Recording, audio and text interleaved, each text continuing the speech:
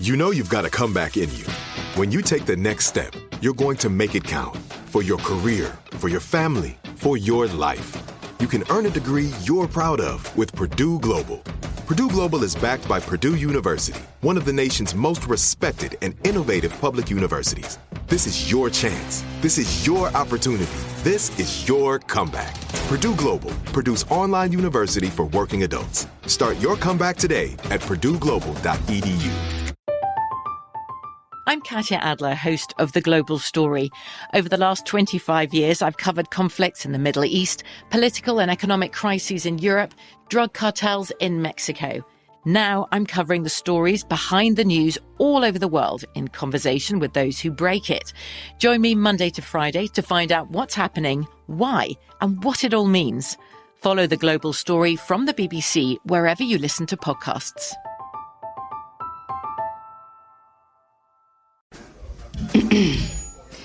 AT&T connects an ode to podcasts. Connect the alarm. Change the podcast you stream. Connect the snooze. 10 more minutes to dream. Connect the shower. Lather up with the news. Sports talk, comedians, or movie reviews. Connect with that 3-hour philosophy show. Change the drive into work in traffic so slow. Connect the dishes to voices that glow. Thank you to the geniuses of spoken audio. Connect the stories. Change your perspective. Connecting changes everything. AT&T. You deserve a moment to yourself every single day. And a delicious bite of a Keebler Sandies can give you that comforting pause. If tonight's movie night is just what you need, make it special with the melt-in-your-mouth magic of a Keebler Sandies. This magic is baked into simple shortbread cookies by Ernie and the Keebler Elves. So as life continues to fly by, make the most of your me moment. Take a pause and enjoy a Keebler Sandies. Hey, this is Christina Quinn. I'm the host of Try This, the Washington Post's new series of audio courses. The idea behind Try This is to become better functioning humans without having to comb the internet for countless hours. In our first course, we learned how to sleep better. Now, we're going to learn how to make our friendships stronger. I'll offer expert tips that are doable, and I'll keep it short. So let's do this. Class is in session. Find Try This from the Washington Post wherever you listen. What's up, fellow citizens? For those who are new here, I'm Baratunde Thurston, and this is How to Citizen with Baratunde. Welcome to Season 3. In honor of this new season, I want to tell you about some new stuff and some new ways to connect with us. We got @HowToCitizen on Instagram. That's right, so follow us, hashtag it up, and see how we're expanding on the themes of this show in conversation with you. We also have a website, howtocitizen.com, and a new email list that you can sign up for right over there. Looking forward to seeing you. For this first episode, I want to shake things up and take you back to about the year 1983. A very foundational year for me. I was 6 years old. I wore 2 tight t-shirts and 2 short shorts. I loved the movie War Games and Return of the Jedi. Tomorrow's opening of Return of the Jedi. I was addicted to the A-Team and pitied the fool that messed with B.A. Baracus. D.C. for me was a place of joy and community and partying all night long to the sounds of Lionel Richie at our block parties. I also recall our family grew at this time. We added a new member. Wasn't a sibling, wasn't a pet. Nope, my mother came home with a computer, a personal computer. For those of you who don't know, my mother was a computer programmer at the advent of the personal computer revolution in the 1970s and early 80s. This is a big deal for a Black woman who never got a bachelor's degree and was raising 2 kids on her own. And having a computer in the home was a rare thing at the time for anybody, much less anybody in my neck of the woods. I didn't know anyone else in my neighborhood or my school who had a computer in their house. We were different. And she came with this Apple IIe computer. beige and blocky. The Apple II, small, inexpensive, simple to use. With the rounded screen and the green blinking cursor. I think she loved it so much she put it in the corner of her own room, so we had to travel to her room to get to use the computer. It sat on a small table underneath of posters of Black history heroes and inspirational quotes next to the file cabinet with all of our vital information. But the most vital thing in that room was that computer. Oh, I was so excited. And I'd love to pretend from the distance of now that I was excited about the potential to expand my mind and build society in a beautiful human way with this computer, but no.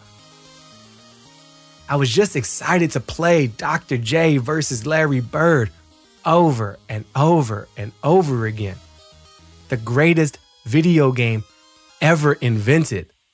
So realistic that when you dunked, you broke the backboard, it shattered into 1,000 little pieces, and a little janitor came out sweeping up your mess.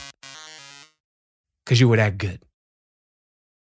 Ever since that time, technology has been a huge part of my life. Most of my career has been inseparable from technology through multimedia storytelling and playful hacking of tech systems and trying to use tech for progressive politics. So yeah, I love tech. But I got to admit, it's getting harder and harder to love. We've gone from a time of Apple IIe's and a world of possibility to the rapid spread of misinformation, giant tech monopolies, cyberbullies, and AI built on racist data. I thought tech would save the world. Now that world looks a lot more like Black Mirror. And yet, there's still a part of me that believes we can turn it around. So this season, as you've probably already guessed, is going to be all about tech. But instead of the Black Mirror story, we're going to explore the potential of technology. Not the naive potential of those early years, but a renewed, reimagined, and inclusive potential that serves us all. Because I know it's still possible to build that. This podcast is built on the very basic belief that citizen is a verb, something to be acted on. And if we choose to hold it correctly, tech can be our secret citizening weapon. We will focus on the people who are leveraging design and data and code to help us show up for our communities, strengthen our relationships, and flex our power to benefit the collective. But before we meet these incredible people, I want to take you where it all started for me. And to do that, I knew I had to speak to my sister. Belinda Yvonne Thurston. I am best known as the older sibling of Baratunde Thurston. I am a native Washingtonian. I am a journalist, a writer, a speaker, a yogi, a Tai Chi player, a human on this planet. How would you describe your relationship with technology, Belinda? How much time do we have? Growing up together in a house full of challenges, curiosity, and imagination shaped so much of our worldview. Belinda's got insight, not only as an older sibling who showed up on the planet before me, but she drops serious knowledge from a life lived in exploration and discovery. My sister writes beautifully, observes closely, and is the most spiritually attuned person I know. Belinda's going to take us all down memory lane, yes. But more importantly, we talk about our mom and how her views on tech would someday shape how I citizen. After the break. From BBC Radio 4, Britain's biggest paranormal podcast is going on a road trip. I thought in that moment, oh my God, we've summoned something from this board. This is Uncanny USA. He says, somebody's in the house, and I screamed. Listen to Uncanny USA wherever you get your BBC podcasts, if you dare.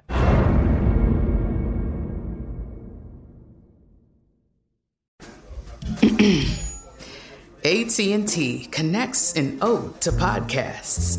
Connect the alarm. Change the podcast you stream. Connect the snooze. 10 more minutes to dream. Connect the shower. Lather up with the news. Sports talk, comedians, or movie reviews. Connect with that 3-hour philosophy show. Change the drive into work in traffic so slow.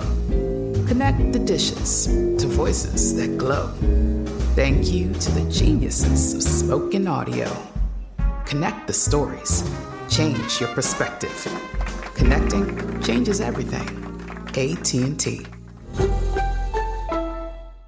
Are you looking for the perfect move-in ready home this spring season? Now's the time to buy at Fisher Homes. For a limited time only, enjoy below-market interest rates starting at 5.375% APR, 6.139% APR. With these exclusive lower rates, you can save hundreds on a move-in ready home and start enjoying the benefits of homeownership even faster. Schedule your personal tour with one of our new home specialists at FisherHomes.com and make this spring the season you find your perfect home sweet home. Financing provided by Victory Mortgage, LLC, NMLS 461249, Equal Housing Lender.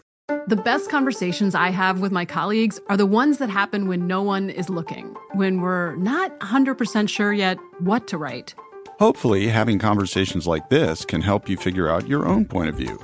That's kind of our job as Washington Post opinions columnists. I'm Charles Lane, Deputy Opinion Editor. And I'm Amanda Ripley, a contributing columnist. We're going to bring you into these conversations on a new podcast called Impromptu. Follow Impromptu now, wherever you listen. This is it. Your moment.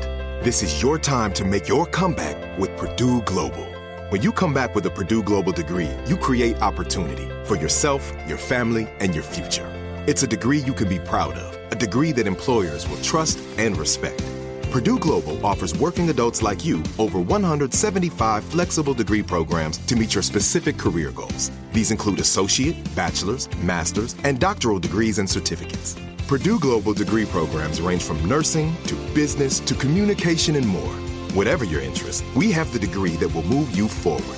You have the knowledge, you have the experience. Now it's time to get credit for the work you've done and earn the recognition you deserve with Purdue Global, Purdue's online university for working adults. You know you're worth it. We do too. So don't wait another second to get the degree that will take your career to the next level.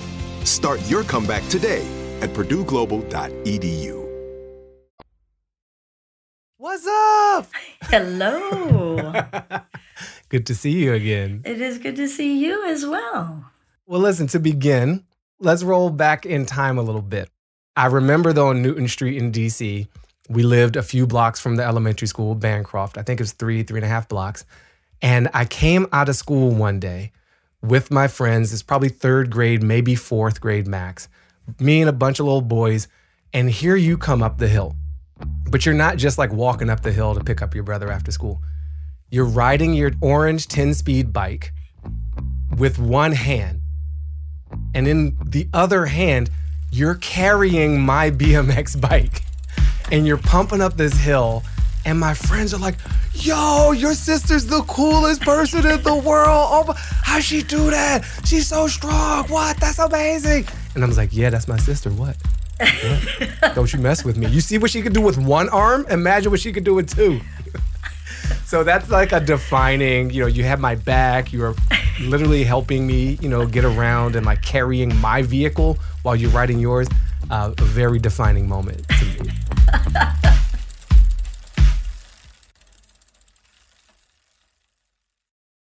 Wow. I wish I had that memory. I definitely have bicycle memories and great adventures. Some that got us in trouble. Well, got me in trouble, not you in trouble, because I'm supposed to be responsible for you and not try to kill my brother. Thank you for also not killing me. That was good. You're welcome. You're welcome. Although you have accused me of trying to kill you. I mean, I was younger then. For the record, I've looked up to you and continue to basically every day of my life. And a lot of my path was one like cut first by you, digital media, infused with tech stuff. Like you definitely did that first. And when I think about that past life of yours, Belinda, the digital journalist, that ended up being a lot of what I did. Why did you end up leaving that path and going down more of the yoga Tai Chi path instead? In some ways, the shine and the luster was gone.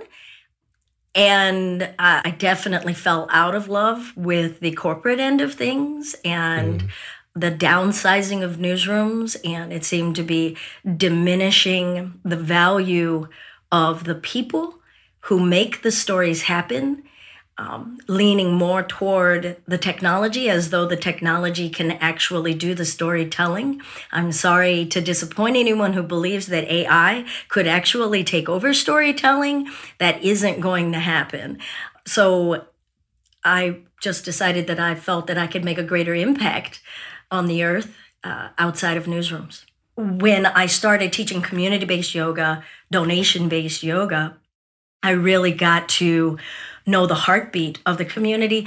I had not really had that level of connection with community until I started practicing yoga as yoga community outreach, to actually try to embody living the definition of yoga as connection. Yeah, that's beautiful. What year did you leave journalism formally? Formally, 2012. Okay. How would you describe your relationship with technology, Belinda? How much time do we have? In some ways, I'm completely fused. In some ways, I'm, try to be as disconnected and unattached and embrace impermanence as much as possible. So, I have some contradictions in myself as a Buddhist, as a yogi, and as a person in modern day life. Okay. And how does tech play a role in what you're doing nowadays? Live streaming is wonderful. It allows me to remain as organically myself, but I feel grateful that I'm dexterous enough to be able to roll with the punches at the same time of asking someone, did they breathe? Have they twisted? And where's their mind right now? Is it on inner peace, or are they frustrated about some bug that just bit them? This is, I remember checking in with you earlier during COVID, and you had figured out some live streaming things that I hadn't quite figured out. I had figured out some lighting things that you hadn't quite. We're just jamming and swapping notes, not missing a beat. We are definitely related. We just want to put that, because I'm hearing you and I'm like, that sounds like somebody else I know, another Thurston I know. It felt like the good old days. Yeah. Do you have a memory that you think really illustrates or defines our relationship? I would say for me, really is a little more current, maybe more 20-year, 15-year. Yeah. So we were actually coming back from Montauk. Yeah. Montauk, Long Island. What were we doing in Montauk? A little bit of background. The Baratunde and I had gone to Montauk with this great dramatic plan of releasing our mother's ashes into the Atlantic Ocean. And then, of course, Belinda tried to kill her brother because facts, though, because we almost died. We did. We did almost die. So we get out there, and the waves are intense, right? Like, we were attacked by the Atlantic Ocean as far as there were signs that said, don't get in the water. I don't remember that. I don't remember that at all. And we ended up just fighting to stand up, to not get overwhelmed, to not get sucked out, bashed up against the rock that we thought of as security.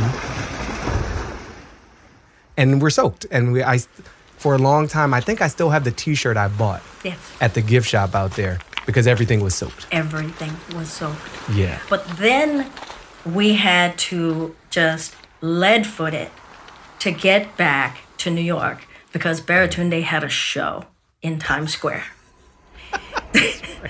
So we get into a train and just blaze to go down to Times Square.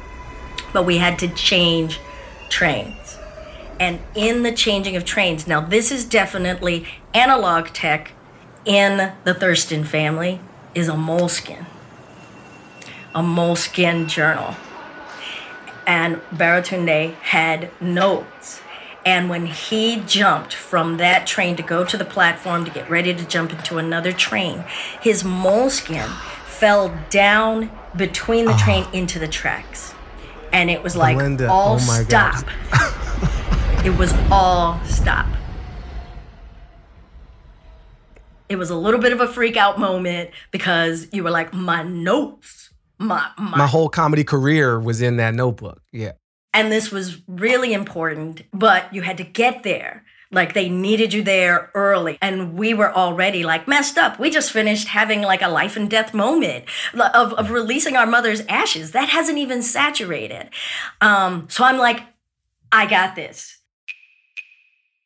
I don't know how I'm going to get that thing from down onto the rails, but I wanted you to go. I wanted you to not think about it. Don't worry about it. I've got this. So off you go. I'm here in New York acting like I live there, which I don't.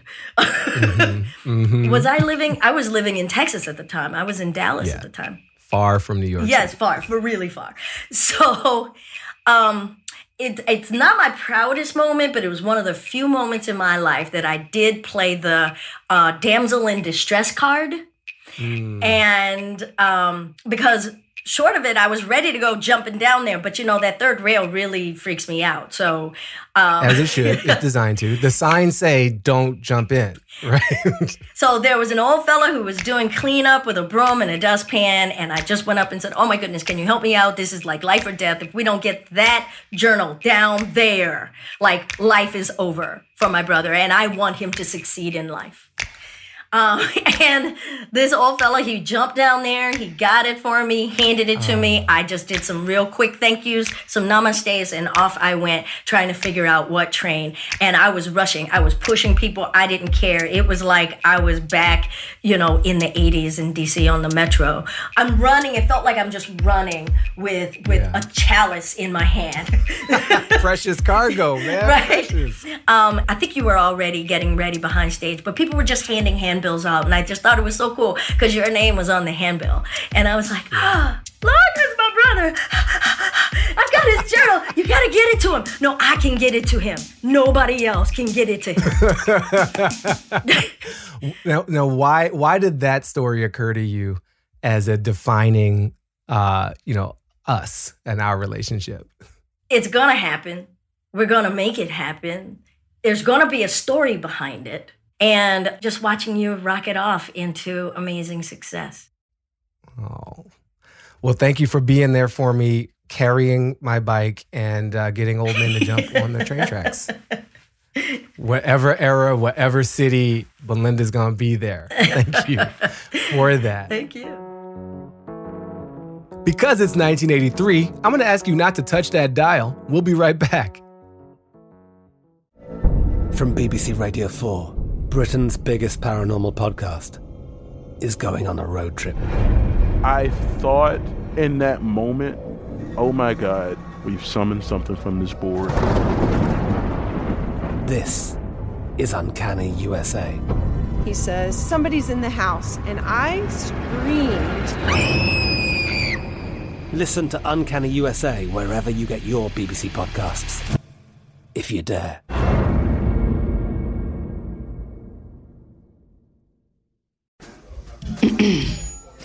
AT&T connects an ode to podcasts.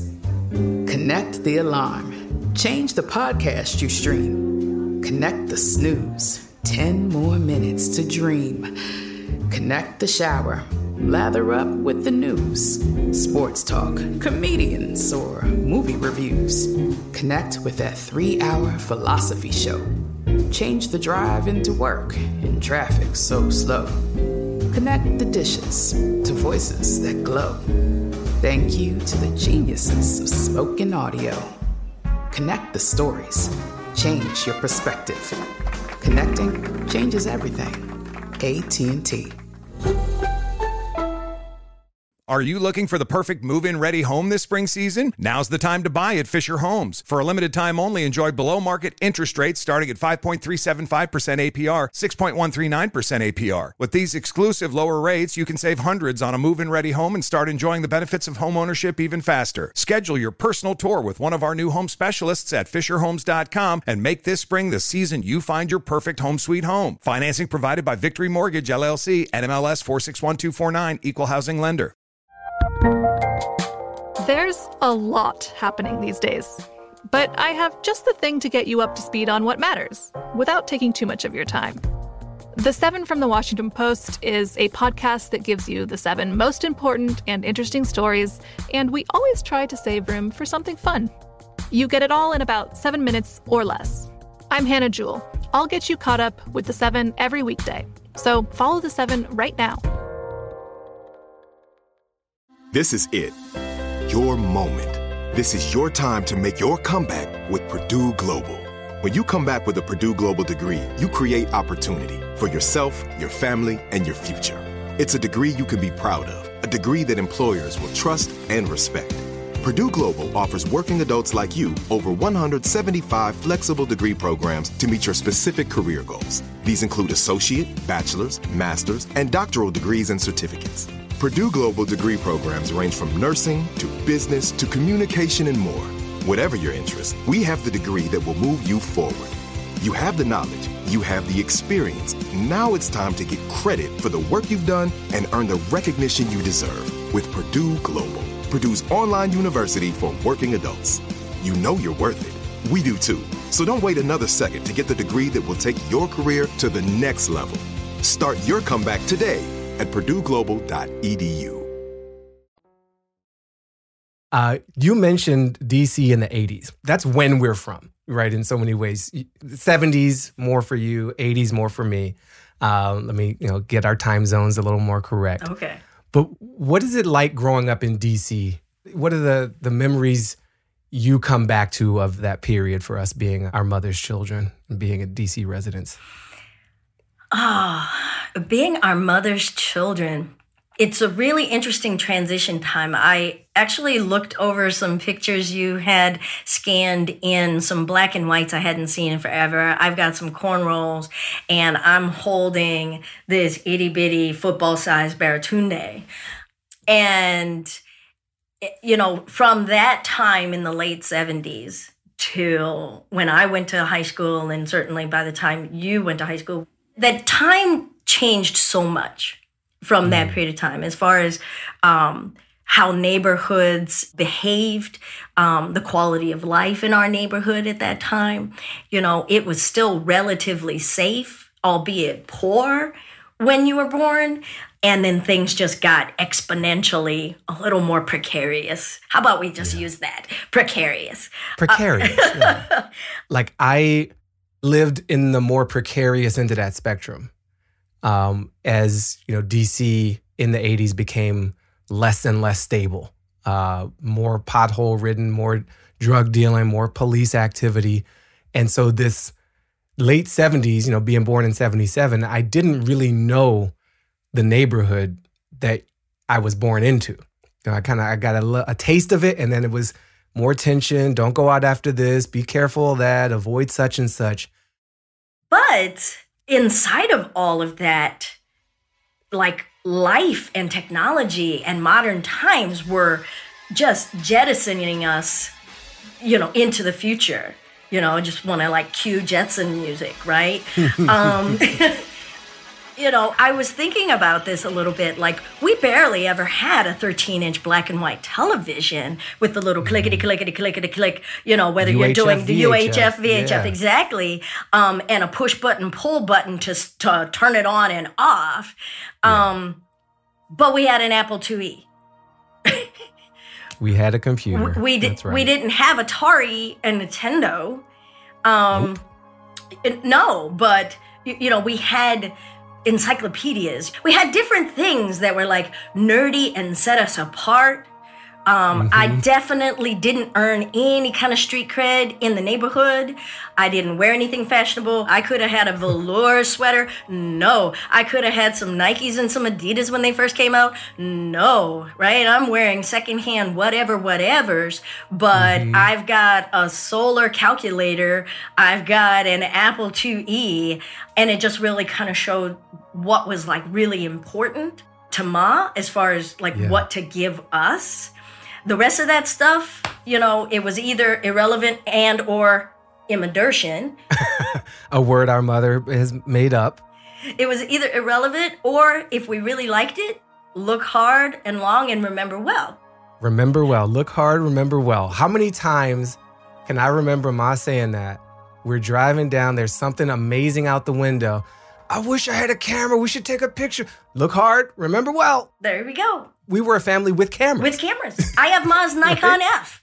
But so if you look at the things that we valued and the rest, like she really believed in letting us know like what was important and taking that picture and the money that we saved from that, you know, versus do you want some floppy disks? You want to be able to save this stuff? Right. You know, this dot matrix printer needs some ribbon. Yeah.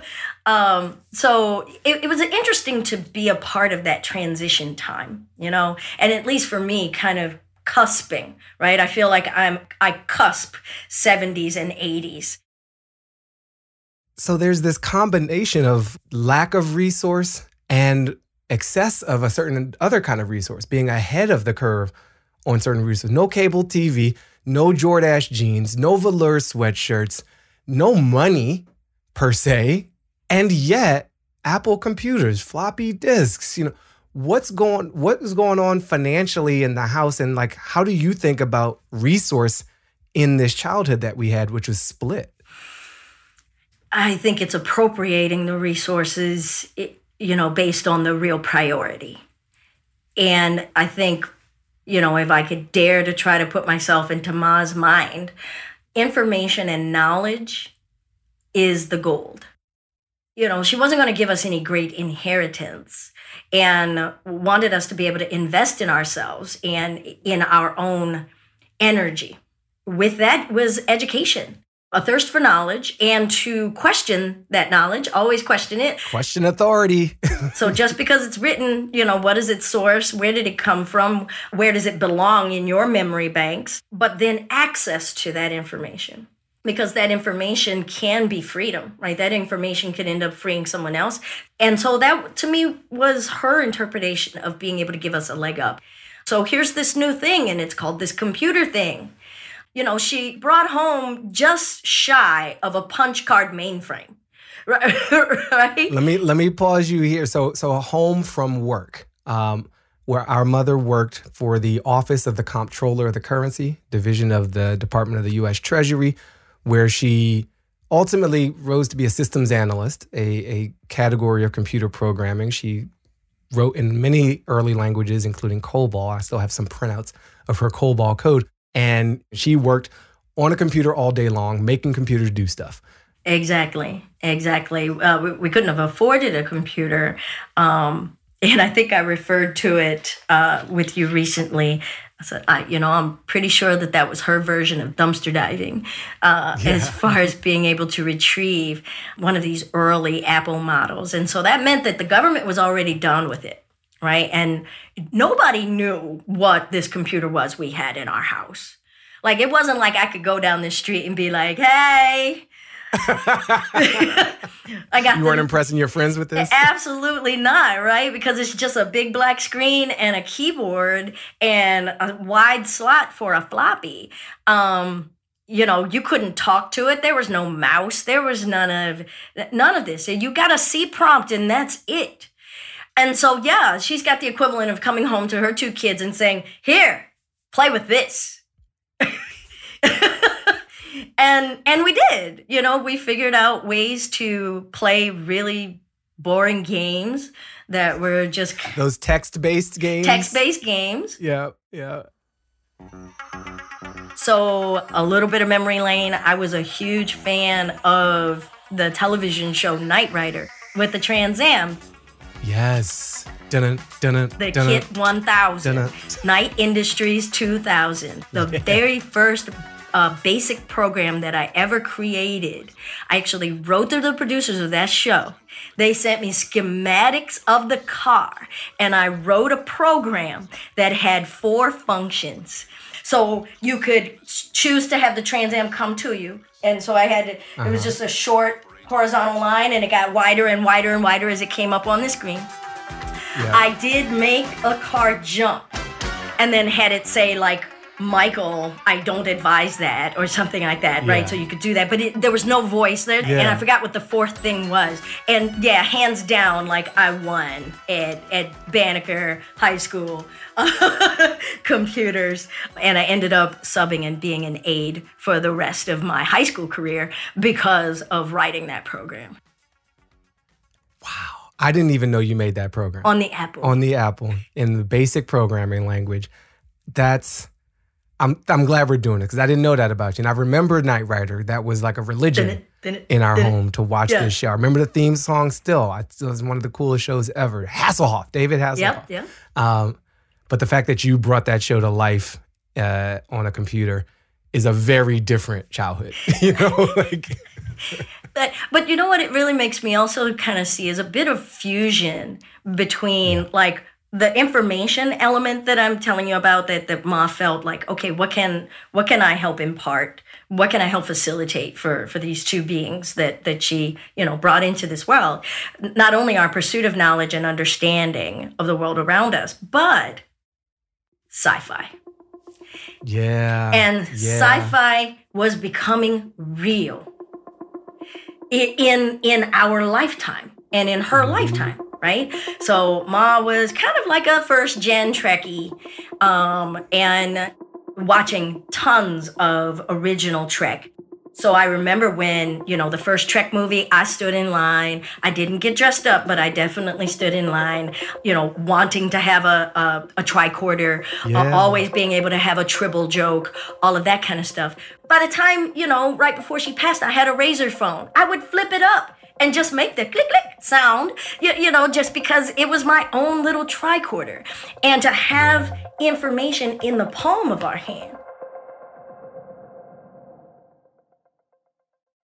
There's another bridge that I see here, and then I want to talk a bit more about Ma directly.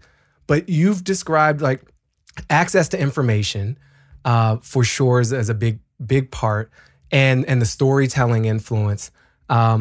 There's also the creative though, and I think what I love about your story of the Knight Rider video game is that you made something, right? It wasn't just consume, download, read, watch, listen.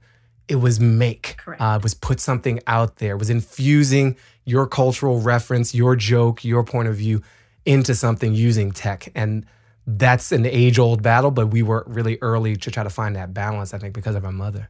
I have some difficulties with the current day usage of the term, such and such is a techie. And they're really just referring to a consumer, and they're referring to the end user. And it does sadden me as to how little a lot of these so-called techies actually know about how things work. And I think that Ma wanted us to understand how things work, be the person who creates. In more ways than one. Yeah, whether it's socially, whether it's politically, or technologically, because that's the power. And so knowing how things work is being as fully informed, as we can be, understanding all ends of it. Understand the experience as the initiator, inventor, creator, so to speak, as well as what's the end user experience. I'd like you to paint a scene for me. Your earliest memory of Ma. Sights, smells, sounds. What do you got?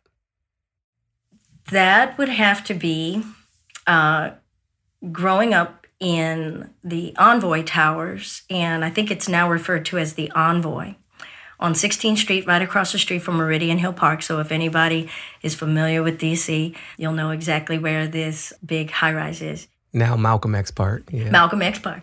But across the street from the apartment building, so on our side of 16th Street, was a great big hill. And we would walk over to that hill and picnic there.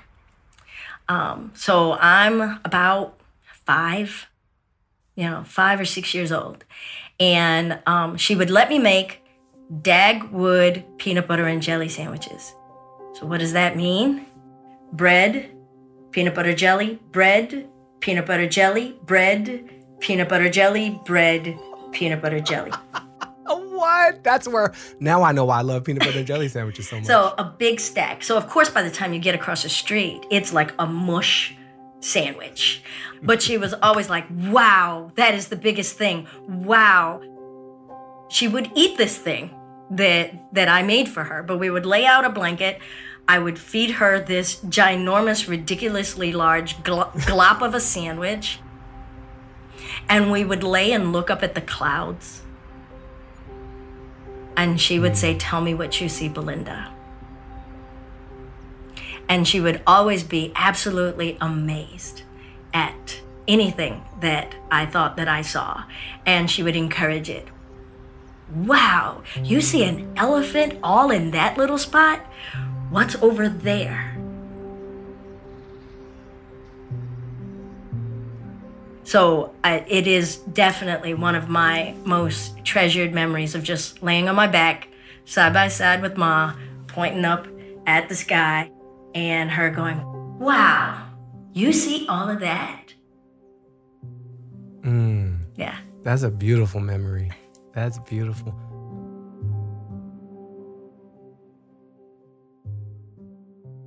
Did you observe any of the stress that she felt or any opinions she shared about working as a Black woman in this kind of techie environment, in this government job? Any, did she like being a programmer as far as, your conversations with her or what you observed in being around her?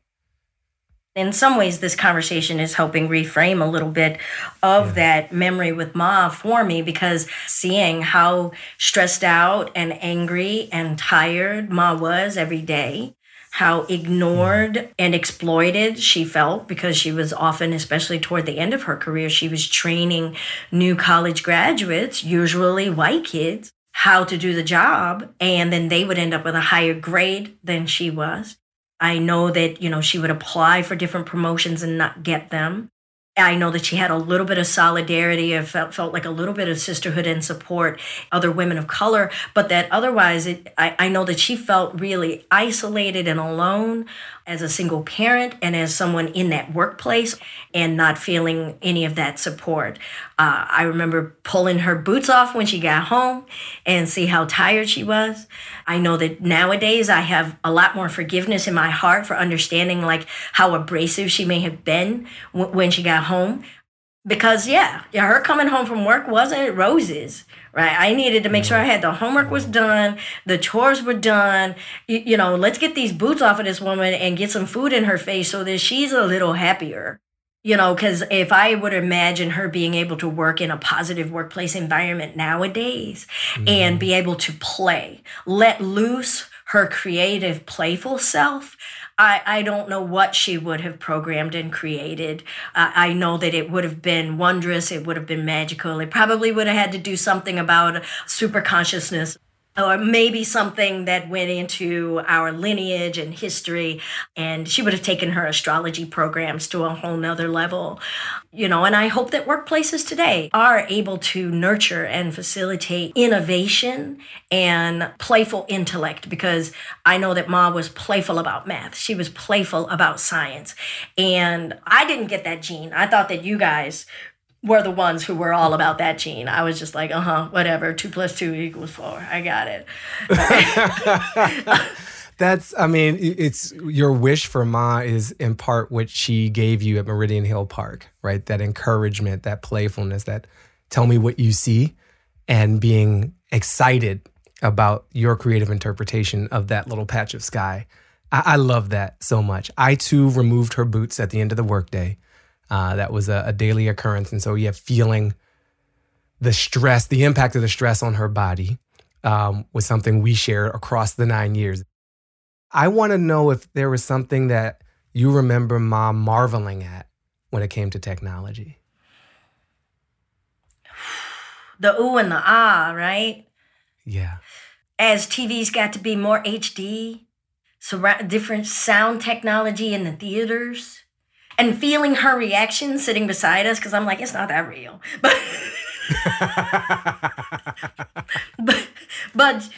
it just to see, it was almost like having our own kid, and her wonder and excitement at computers getting smaller and smaller. You know, that MacBook that she had, you know, her last MacBook, that was her baby. 12-inch PowerBook. She was protecting that thing to the very end. That was her baby, and her playlists of really all of her Tina, all of her Miriam Makeba. You know, she got to have all of what was vital to her at the tip of her fingertips there. Yeah, like I said, I think that she would marvel at the future being right here at our fingertips and all that it could help us unleash more of today. And I don't know whether she would like the Facebook portal or not, or whether she would be turning it off and being like, no, you're in my house. No, you're bugging me. And then having us look up the stuff she didn't want on her search history. If you had to pick a word to describe our mother, Arnita Lorraine Thurston, what would that word be? Becoming.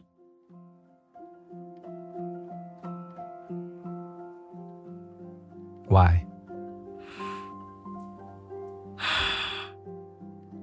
I just feel like from all of the different chapters of her life and watching her grow through it and eventually letting me see lots of it, that she was always constantly becoming. You know, dealing with whatever the past layers were, but always having the courage to continue to reach toward whatever it is that she could see for herself, inside of herself, and know that there was still something more to grow in spirit and in intellect and in healing. And that she wasn't done, and she was always moving into something. There's always another way to level up. You know, I don't know if you remember, like when Mom passed, that I said, I know that right then and there, I was quite impressed and stunned that she was still parenting through her death. You know, those last weeks, she wanted us to be aware of what she was aware of, what she was experiencing, and what she still was treasuring and enjoying. She was not ending. She was still living. And still becoming. She was still becoming. Yeah, that's a good word. It's the best word. And it certainly aligns with how I see her life and kind of makes sense of the story of her life too. That she was always growing and trying to learn and in her ways address some of the pains of this life that she lived. Extraordinary life. The remarkable achievement I will credit our mother and the legacy she left us, other than the thirst for knowledge and a bunch of computers, is which are important. There were important assets and important points of view and perspectives on the world. But it was is that the self-love, you know, this, like I saw her finding a way to love herself. And I remember the stories of her childhood that she would share with me where there wasn't always a lot of love there. Sometimes there was, but there was also a lot of, you're not this, you're not that, you're to this, you're to that. And I felt like I got to see someone who had shed a lot of those stories about herself and adopted some new ones. And so it's very inspirational, painful, you know, especially in her absence, but also beautiful. The parenting continues, you know, even like this very second. I'm like, oh, I'm still learning from this lady. You know, she's still here. Getting to talk to you about her is like bringing her back in some beautiful and new ways. So we are also becoming because of hers. Indeed. Yeah. Indeed. Yeah. I like to, even in my own, work, say that we're not only just being, but we are just becoming, and to never feel as though anything has finality, because it doesn't. Yeah. You know, I mean, Ma always had a ring on her hand that was infinity. You know, she really believed in the impermanence and yet the infinity of it all. You know, I know that if she were here today with all of our streaming and our ability to pop in on all kinds of wondrous conferences and whatnot, like she wouldn't have to do what y'all did back in 2001, crashing My Buddhism in America conference in Colorado. She could have just like streamed into it. First of all, I remember going to that conference. I believe we were invited. That's the story I'm telling myself. And it was really good to see you. And Colorado was beautiful. It was. But yeah, she would be sucking in more. Exactly, right? Yeah. exactly. And she would really be enjoying being able to pop in on something live with the Dalai Lama right now. What? Live right now with Angela Davis? What? You know, she would just be all in all of it. And I think that she would be having a play day every day. Yeah. She would be blowing up our phones. Yep. Oh, I have no doubt she would be constantly up in our devices. Yes. Like, have you heard about this? Check this out. What do you think this means? Can you get that for me? Can you do that? And you going to come over here? You got to come over there. Let's all go do. I signed us up for. We would just get confirmations from like Eventbrite. How did this end up on my calendar? She would just add stuff to the Google Calendar. Mm-hmm. Thank you so much for being my sister, and thank you for doing this conversation with me. Thank you. I appreciate being able to create like memories and take Ma from analog into digital, you know, with this kind of technology, being able to look, you're on one coast, I'm up here in Michigan. We're able to connect and share storytelling, love of information, and this technology element right now. So keeping her alive, she gets to still be becoming. That's a perfect ending. Belinda, you are a perfect sister. Number one brother, because that's how Ma would have rolled. Our mom called each of us the number one daughter, number one son. So yeah, no favorites. There we go. Oh. From a BT to BT. I love you, Belinda. Thank you.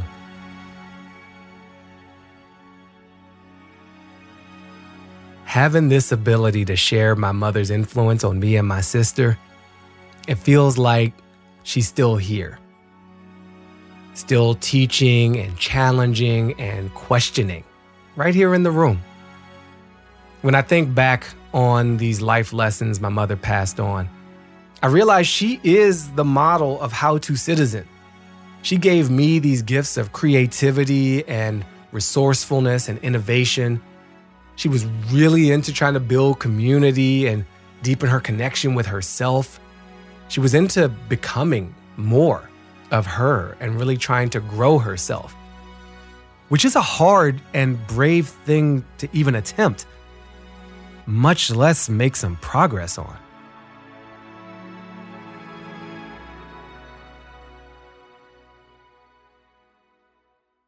As we move on from my origin story into this season, I want us to keep the wisdom of Mama Thurston in the back of our minds. Our guest this season harken back to some of her same fundamentals and build on our mission to connect, humanize, and reclaim our power. When we return, we're gonna get the crash course from the no mercy, no malice man himself, Mr. Scott Galloway. Mark Zuckerberg, and I've said this before, is the most dangerous person in the world. That's right. Tech and business expert Prof G is in the house to help me set the stage as to how things got to where they are and what can get us out of this mess. Thanks for listening, and I can't wait to get started. Talk soon and keep citizening.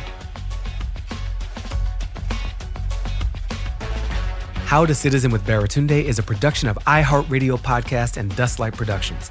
Our executive producers are me, Baratunde Thurston, Elizabeth Stewart, and Misha Youssef. Our senior producer is Tamika Adams. Our producer is Allie Kiltz, and our assistant producer is Sam Paulson. Stephanie Cohn is our editor, Valentino Rivera is our senior engineer, and Matthew Lai is our apprentice.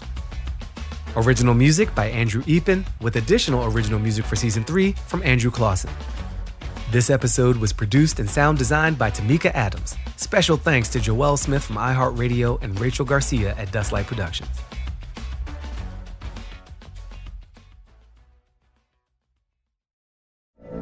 From BBC Radio 4, Britain's biggest paranormal podcast is going on a road trip. I thought in that moment, oh my God, we've summoned something from this board. This is Uncanny USA. He says, somebody's in the house, and I Listen to Uncanny USA wherever you get your BBC podcasts, if you dare.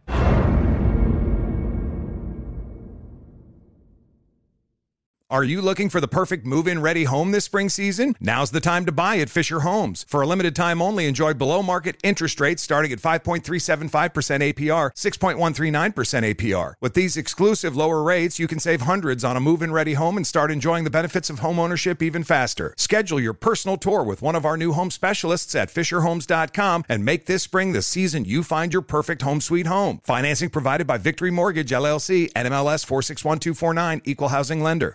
If a new house is on your wish list in the next 5 years, grow your savings faster and experience your dreams with an Ohio Homebuyer Plus account from Kemba Financial Credit Union. A savings account specifically designed to save for a new home where you can earn 7% APY, a $500 matching bonus, and a $1,500 mortgage closing cost credit. Learn more at Kemba.org. Offer expires March 31st, 2025. APY equals annual percentage yield. Restrictions apply. NMLS 292230. Equal Housing Lender. Federally insured by NCUA. This is Ashley Iaconetti from the Ben and Ashley I Almost Famous podcast.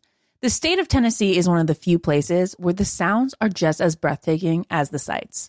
Whether that's live music at a historic music venue, the crack of an open fire at a campsite in the wilderness, or hearing kids laughing as they explore what's right around the bend, Tennessee just sounds perfect.